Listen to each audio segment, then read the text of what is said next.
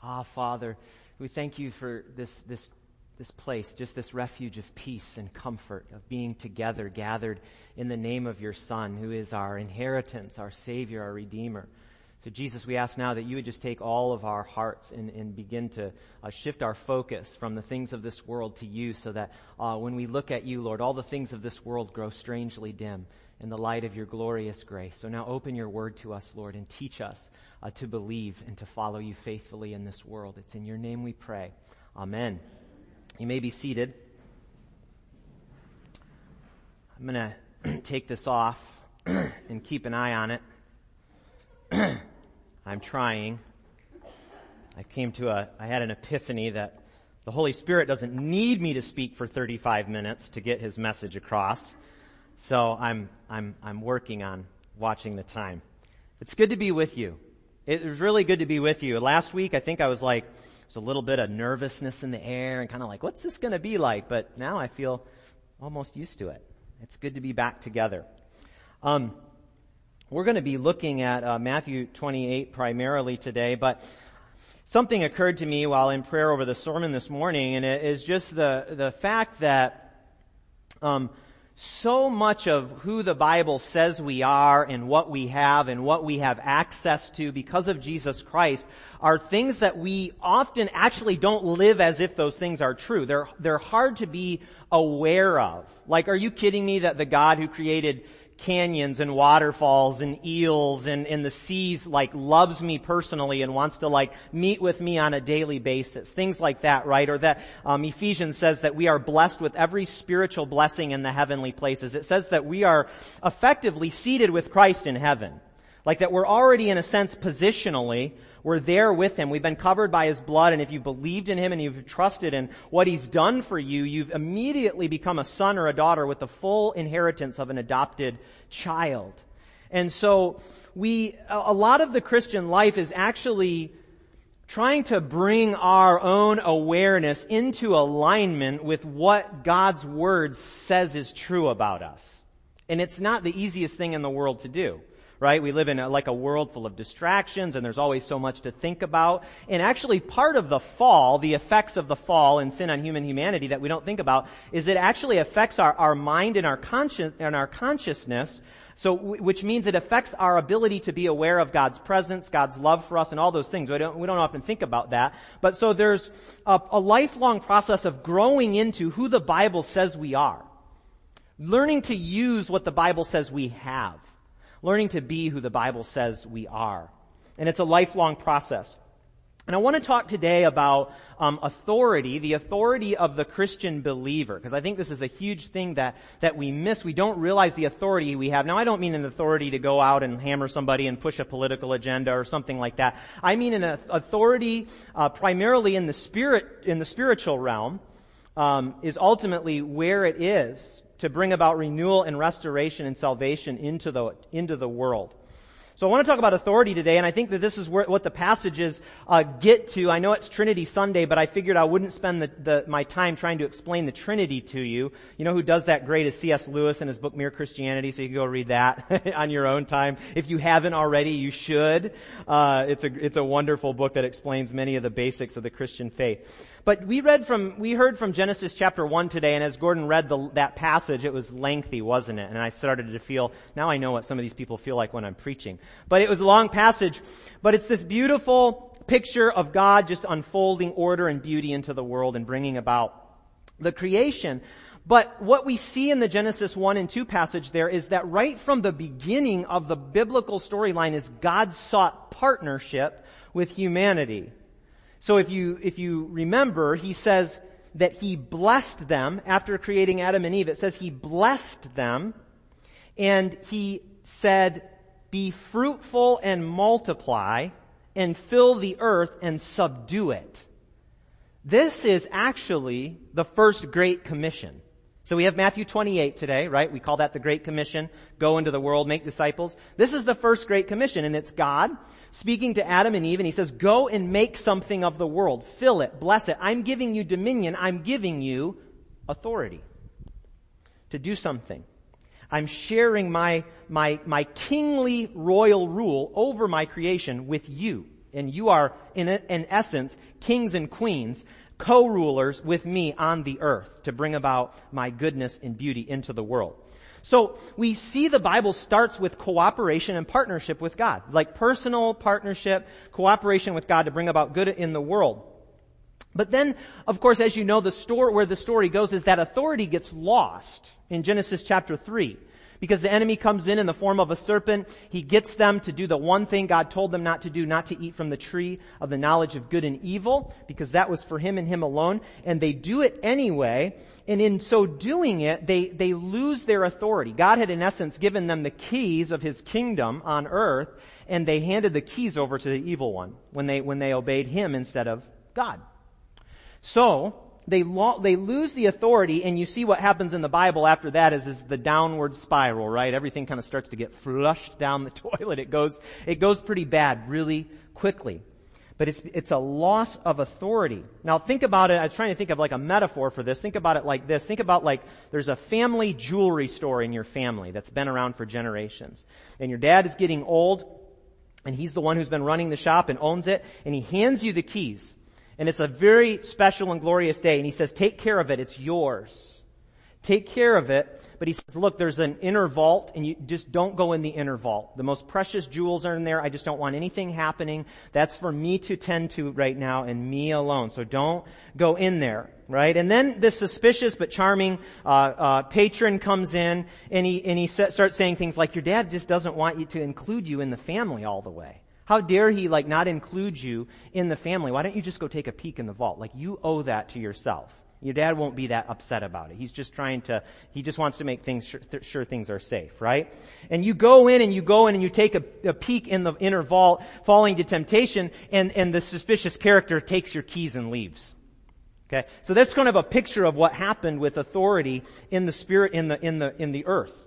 With the authority that God intended us to have from the beginning, as we lost the keys to the kingdom. And in essence, they were sort of handed over to the evil one, right? That's why the Bible says the God of this world, referring to Satan, right? Because he has temporary authority in the world. Now, this is interesting. So the Gospels, if you look at the stories of the Gospels from a bird's eye view, it's a big sort of battle between Satan and Jesus, pretty much. God and the enemy, light and darkness. That's the general thing that's happening. Jesus comes on the scene and he brings light into the darkness, and it's a battle. The first thing he does in Mark's Gospel in his public ministry is cast a demon out of a guy in the synagogue. So you see right away at the beginning of the story, God and Satan are head to head in battle in the person of Christ. Okay?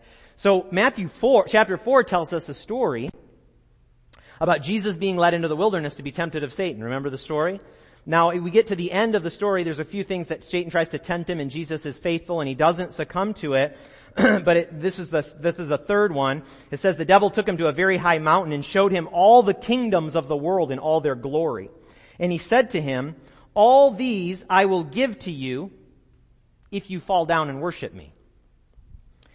And Jesus said to him, begone, Satan, for it is written, and he quotes from the Old Testament, you shall worship the Lord your God, and him only shall you serve. So you see, Jesus, he's like a new Adam who's being tempted, and he doesn't succumb to giving the enemy the victory. Okay? He doesn't take the authority that Satan offers him over the world on Satan's terms. And that's what Adam and Eve did. They took the authority over the world on Satan's terms. Okay? But Jesus doesn't do it. He's faithful. You see, the devil always wants to provide us an easy way to victory. Now you can tell from your own life experiences, the enemy always wants to give us an easy way to victory, right? But we know that rarely does anything come easy without cost in this world, right? And Jesus knew that was the same with his mission that was given him from the Father, because he was going to win the authority of the world back in the way that he was commissioned to do it, which was to suffer and die for the sins of the world, not to bend his knee to Satan, right? Not to go the route of triumph and glory and military might and smashing Rome and all those things. It was to lay down his life in humility and absolute love.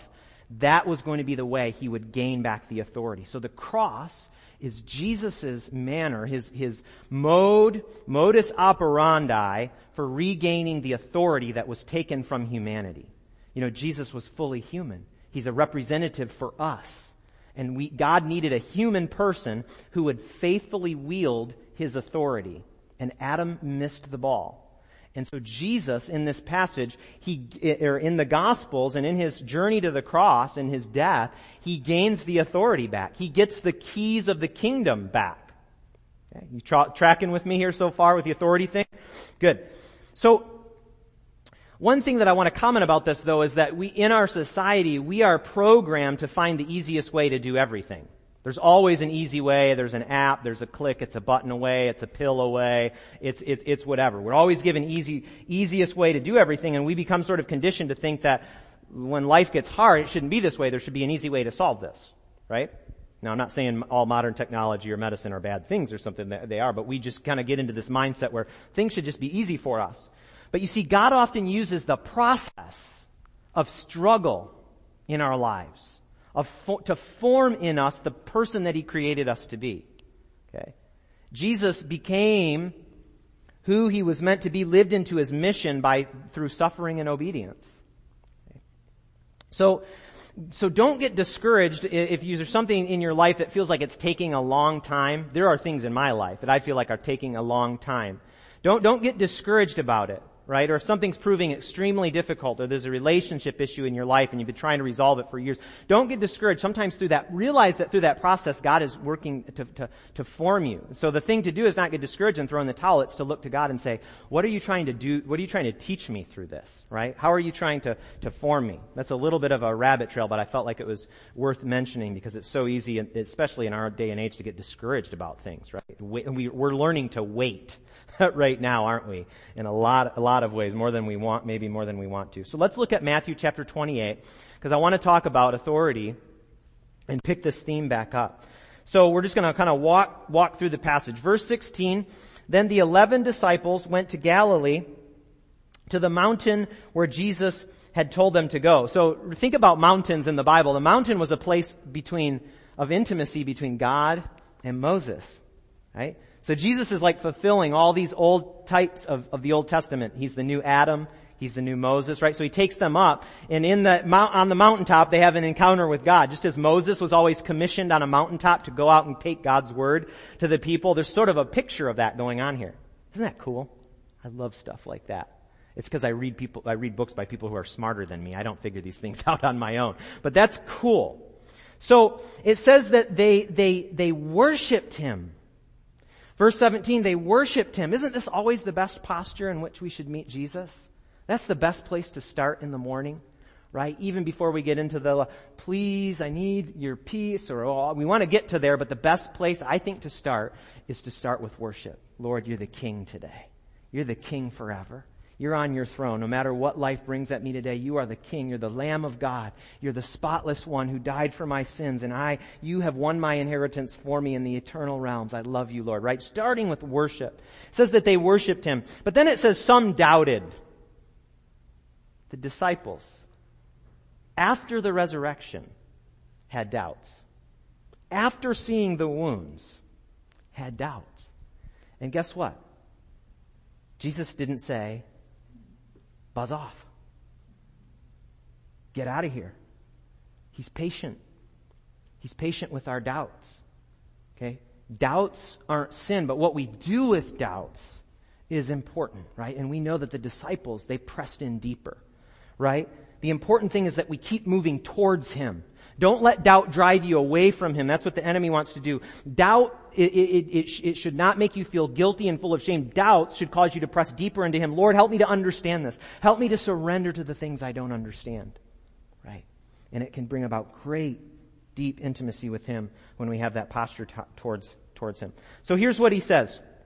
Jesus came to them and said, all authority, everybody say that, all authority in heaven and on earth, okay? Spiritual, unseen realm, visible, seeable realm, visible realm, okay? All authority in heaven and on earth has been given to me. Why? Because he went to the cross. He fulfilled the Father's purpose for him to be the sacrifice for the sins of the world, not by bending his knee the easy way to Satan, right? So, all authority has been given to him. So, He's won back the keys to the jewelry shop. See, he won back the keys, but he won them back for us. And remember, he says to Peter, I give you the keys of the kingdom. The gates of hell will not prevail against my church. Right? So Jesus has taken the keys back by shedding his blood on the cross. He defeated Satan. Satan got duped at the cross. He got tricked. He thought, oh, this is great. I've got the anointed one hanging up on a tree. Victory. This is what I want. And little did he know God was going to raise him from the dead and vindicate him on the third day. And then when that happened, with that prophecy to Eve in Genesis 3 got fulfilled, that he would crush the serpent's head, that one of her offspring would crush the serpent's head, and Satan was defeated, and Jesus won back the victory. Hallelujah. Amen?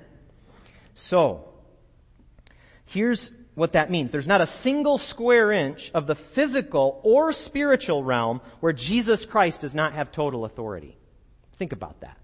There's not a single square inch of the cosmos or of the unseen cosmos where Jesus Christ does not exercise total authority. That should give us comfort and confidence, because that means that someone good is in control. And you look at the world around you and say, that's hard to believe, Father Cameron. Yeah, it is. But someone good is in control. And there's promises that keep us living lives of hope, that all will be made new.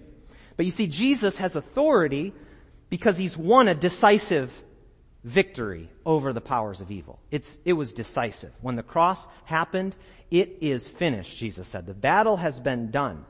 You know, when World War II was proclaimed like over, that Nazi Germany had been defeated, there were still little battles going on this shorefront and in this city that had to kind of be finished out.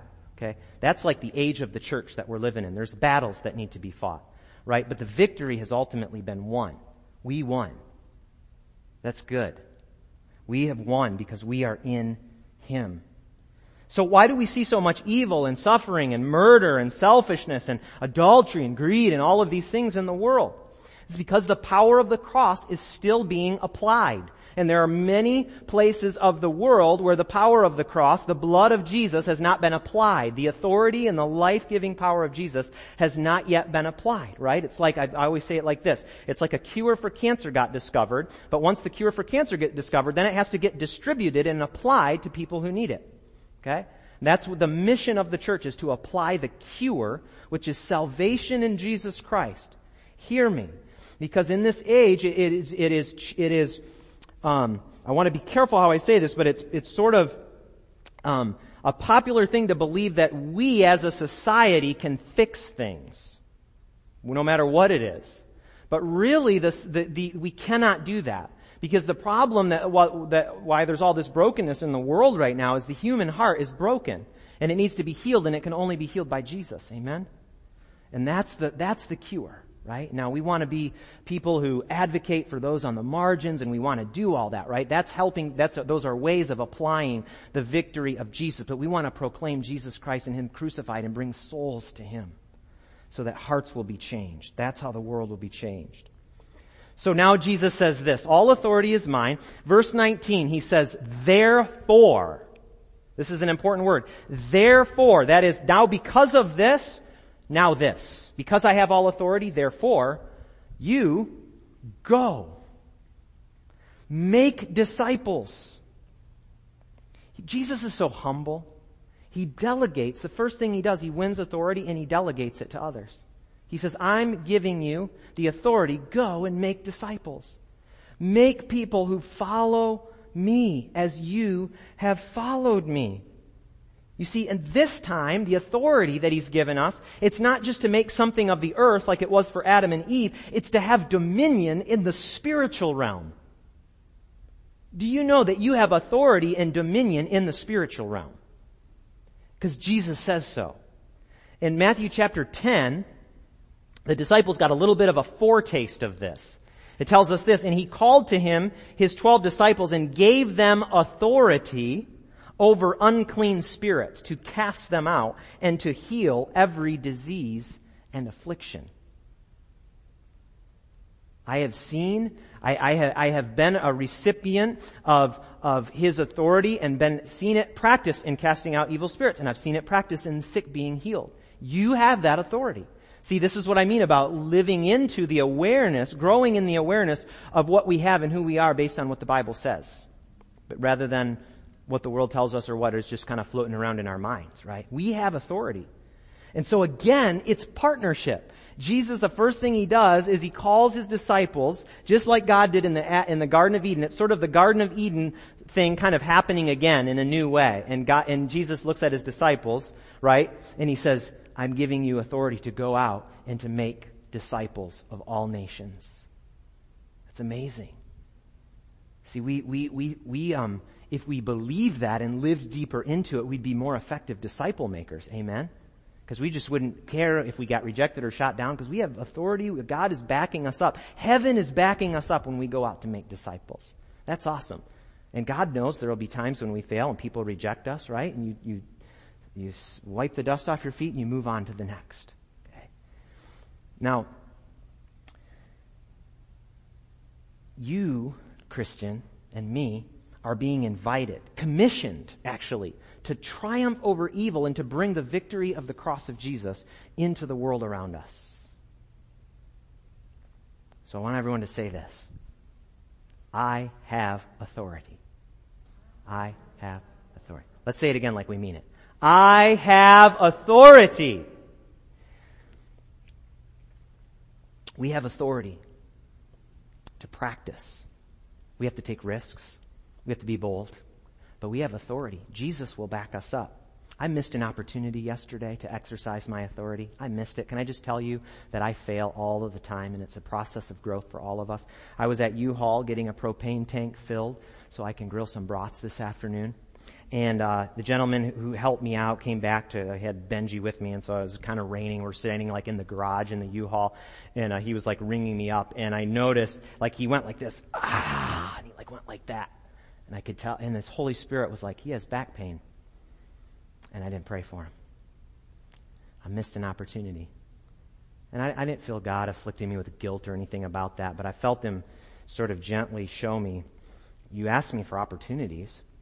I showed you, I pointed out, you saw that he had back pain, and the thought came into your mind to pray and heal it. And you didn't, you missed it this time. You'll get the next one, right? There's always opportunities around us to exercise that authority. We miss them sometimes, but the Holy Spirit's not going to just drop you to the curb because you missed an opportunity. Just get back on your face before him. Lord, I want to steward it right this time. I want to do it again. So make disciples. Let me say something about this. Make disciples is the only imperative in this little line of things that sound like commands, right? So there's go, there's make disciples, baptize them in the name of the Father, Son, and Holy Spirit, and teach them to obey everything I've commanded you. Now, out of most of those are participles. And for those English nerds in here, you know what I'm talking about. But the only imperative in the passage is mathetuseta, make disciples. So this is what Jesus is saying. All those other things are happening as you're making disciples. You're going to be baptizing people. You're going to be teaching them and training them to follow my commands, right? But make disciples is the imperative in this thing. So, it's not simply to get people to say a prayer and make a decision for Jesus. I'm all about that. I'm all about people saying a sinner's prayer and accepting Jesus into their heart. I believe that that's powerful. There's moments of conversion. The Holy Spirit comes and people get saved. But we are to enable people to faithfully follow Jesus all their lives. That's what a disciple does. A disciple means learner. Someone who's learning, constantly following their master, imitating what he does. And we are to enable people. Would that we be a disciple-making church that doesn't just get people to make decisions for Christ, but teaches them to live for Christ. That's our commission from Jesus. So, I want to point this out. Jesus is concerned that we help others live a life of obedience to him. Right? We stop short if we say the grace of God and the offer of forgiveness and God's love is on offer for you. Do you accept it? Yes. Great. Have a nice life. You see, we miss that grace transforms and that we're called to lead people into a life of obedience to Jesus, to proclaim him not only as Savior, but as Lord over every area of life and to give their total allegiance to him, right? That Jesus would be the Lord of what goes on in their workplace, in our family life, in our bedrooms, in our private areas, that Jesus would be Lord of everything. Jesus wants us to teach his commandments, right? What does Jesus want us to obey and teach people to obey? Sermon on the Mount's a great place to start. purity of heart. Those who hunger and thirst for righteousness will be filled, right? The blessed are the peacemakers, right? That's a great place to start. And people will learn to obey what Jesus commanded by watching us do it, right? That's the best means of imparting that to others. It's not just telling them what to do, but by living it out as an example. Now, it's important. I'm going a few more minutes, a little bit longer than I intended to, but it's still a lot shorter than last week's sermon. So, this is important. Jesus says this, I will be with you always, even to the very end of the age. See, this is a partnership. This is intimacy. This is friendship with the Lord when we do these things. This isn't slavery. This isn't doing chores for God. This is friendship with God lived out in the world through our public witness to Jesus. At the beginning of Matthew's gospel in chapter 1, we're at the end of it. In the beginning, in chapter 1, we're told that Jesus, his name will be Emmanuel, which means God with us. And how beautiful Matthew, in a stylistic, literary, theological, beautiful way, closes off with the bookend, to have Jesus telling them, I'll be with you always. I'm the God who's with you always. I'm the God who makes what you do possible in the world, and I won't leave you, and I won't forsake you.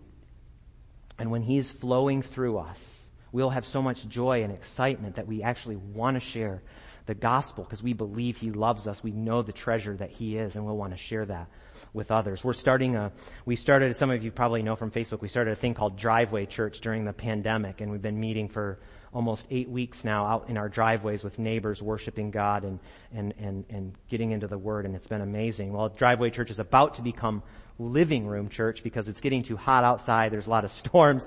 So it's going to become living room church as of today. But the goal is to reach our neighborhood with the gospel. And we're just going to do some old-fashioned, probably door-to-door evangelism starting in the next few weeks, going out, talking to people in their yards, saying, hey, these are dark times and we're just out. We believe there's hope in Jesus Christ. Can we pray for you? You have anybody sick who needs prayer in your home, who needs to be healed? And we're just going to go reach the neighborhood. I'm excited. And you're invited. It's at 4 p.m. You can come. It's at our house. We're going to have potlucks afterwards, eat brats, and use that propane. I'll pray for him next time I go to get it refilled. I just wanted to share that with you. It's exciting. I want to start doing this stuff. I preach it. I do less of it than I talk about, and I want to change that. I want to close with this. Jeremiah was a prophet. He was not popular. Prophets never are. God gives them the truth to speak, and truth often comes up against rejection because it's difficult sometimes. And Jeremiah said this, though, about the agony of being someone who couldn't contain what God gave him to speak. And he said this, Jeremiah chapter 20. If I say, I will not mention him or speak any more in his name, there is in my heart, as it were, a burning fire shut up in my bones, and I am weary with holding it in. Indeed, I cannot. Would that the realization of who we are because of what Jesus has done for us, the reality of the gospel, be a burning sensation in our bones that we cannot hold it in. We have to speak the word that he's given us. We have to walk out the commission he's given us. We have to walk in and exercise the authority he has given us. So let's be a church who walks in that authority. Amen? And let's be a church that makes disciples who make disciples, who make disciples, who make disciples, who make disciples. Amen? Let's pray.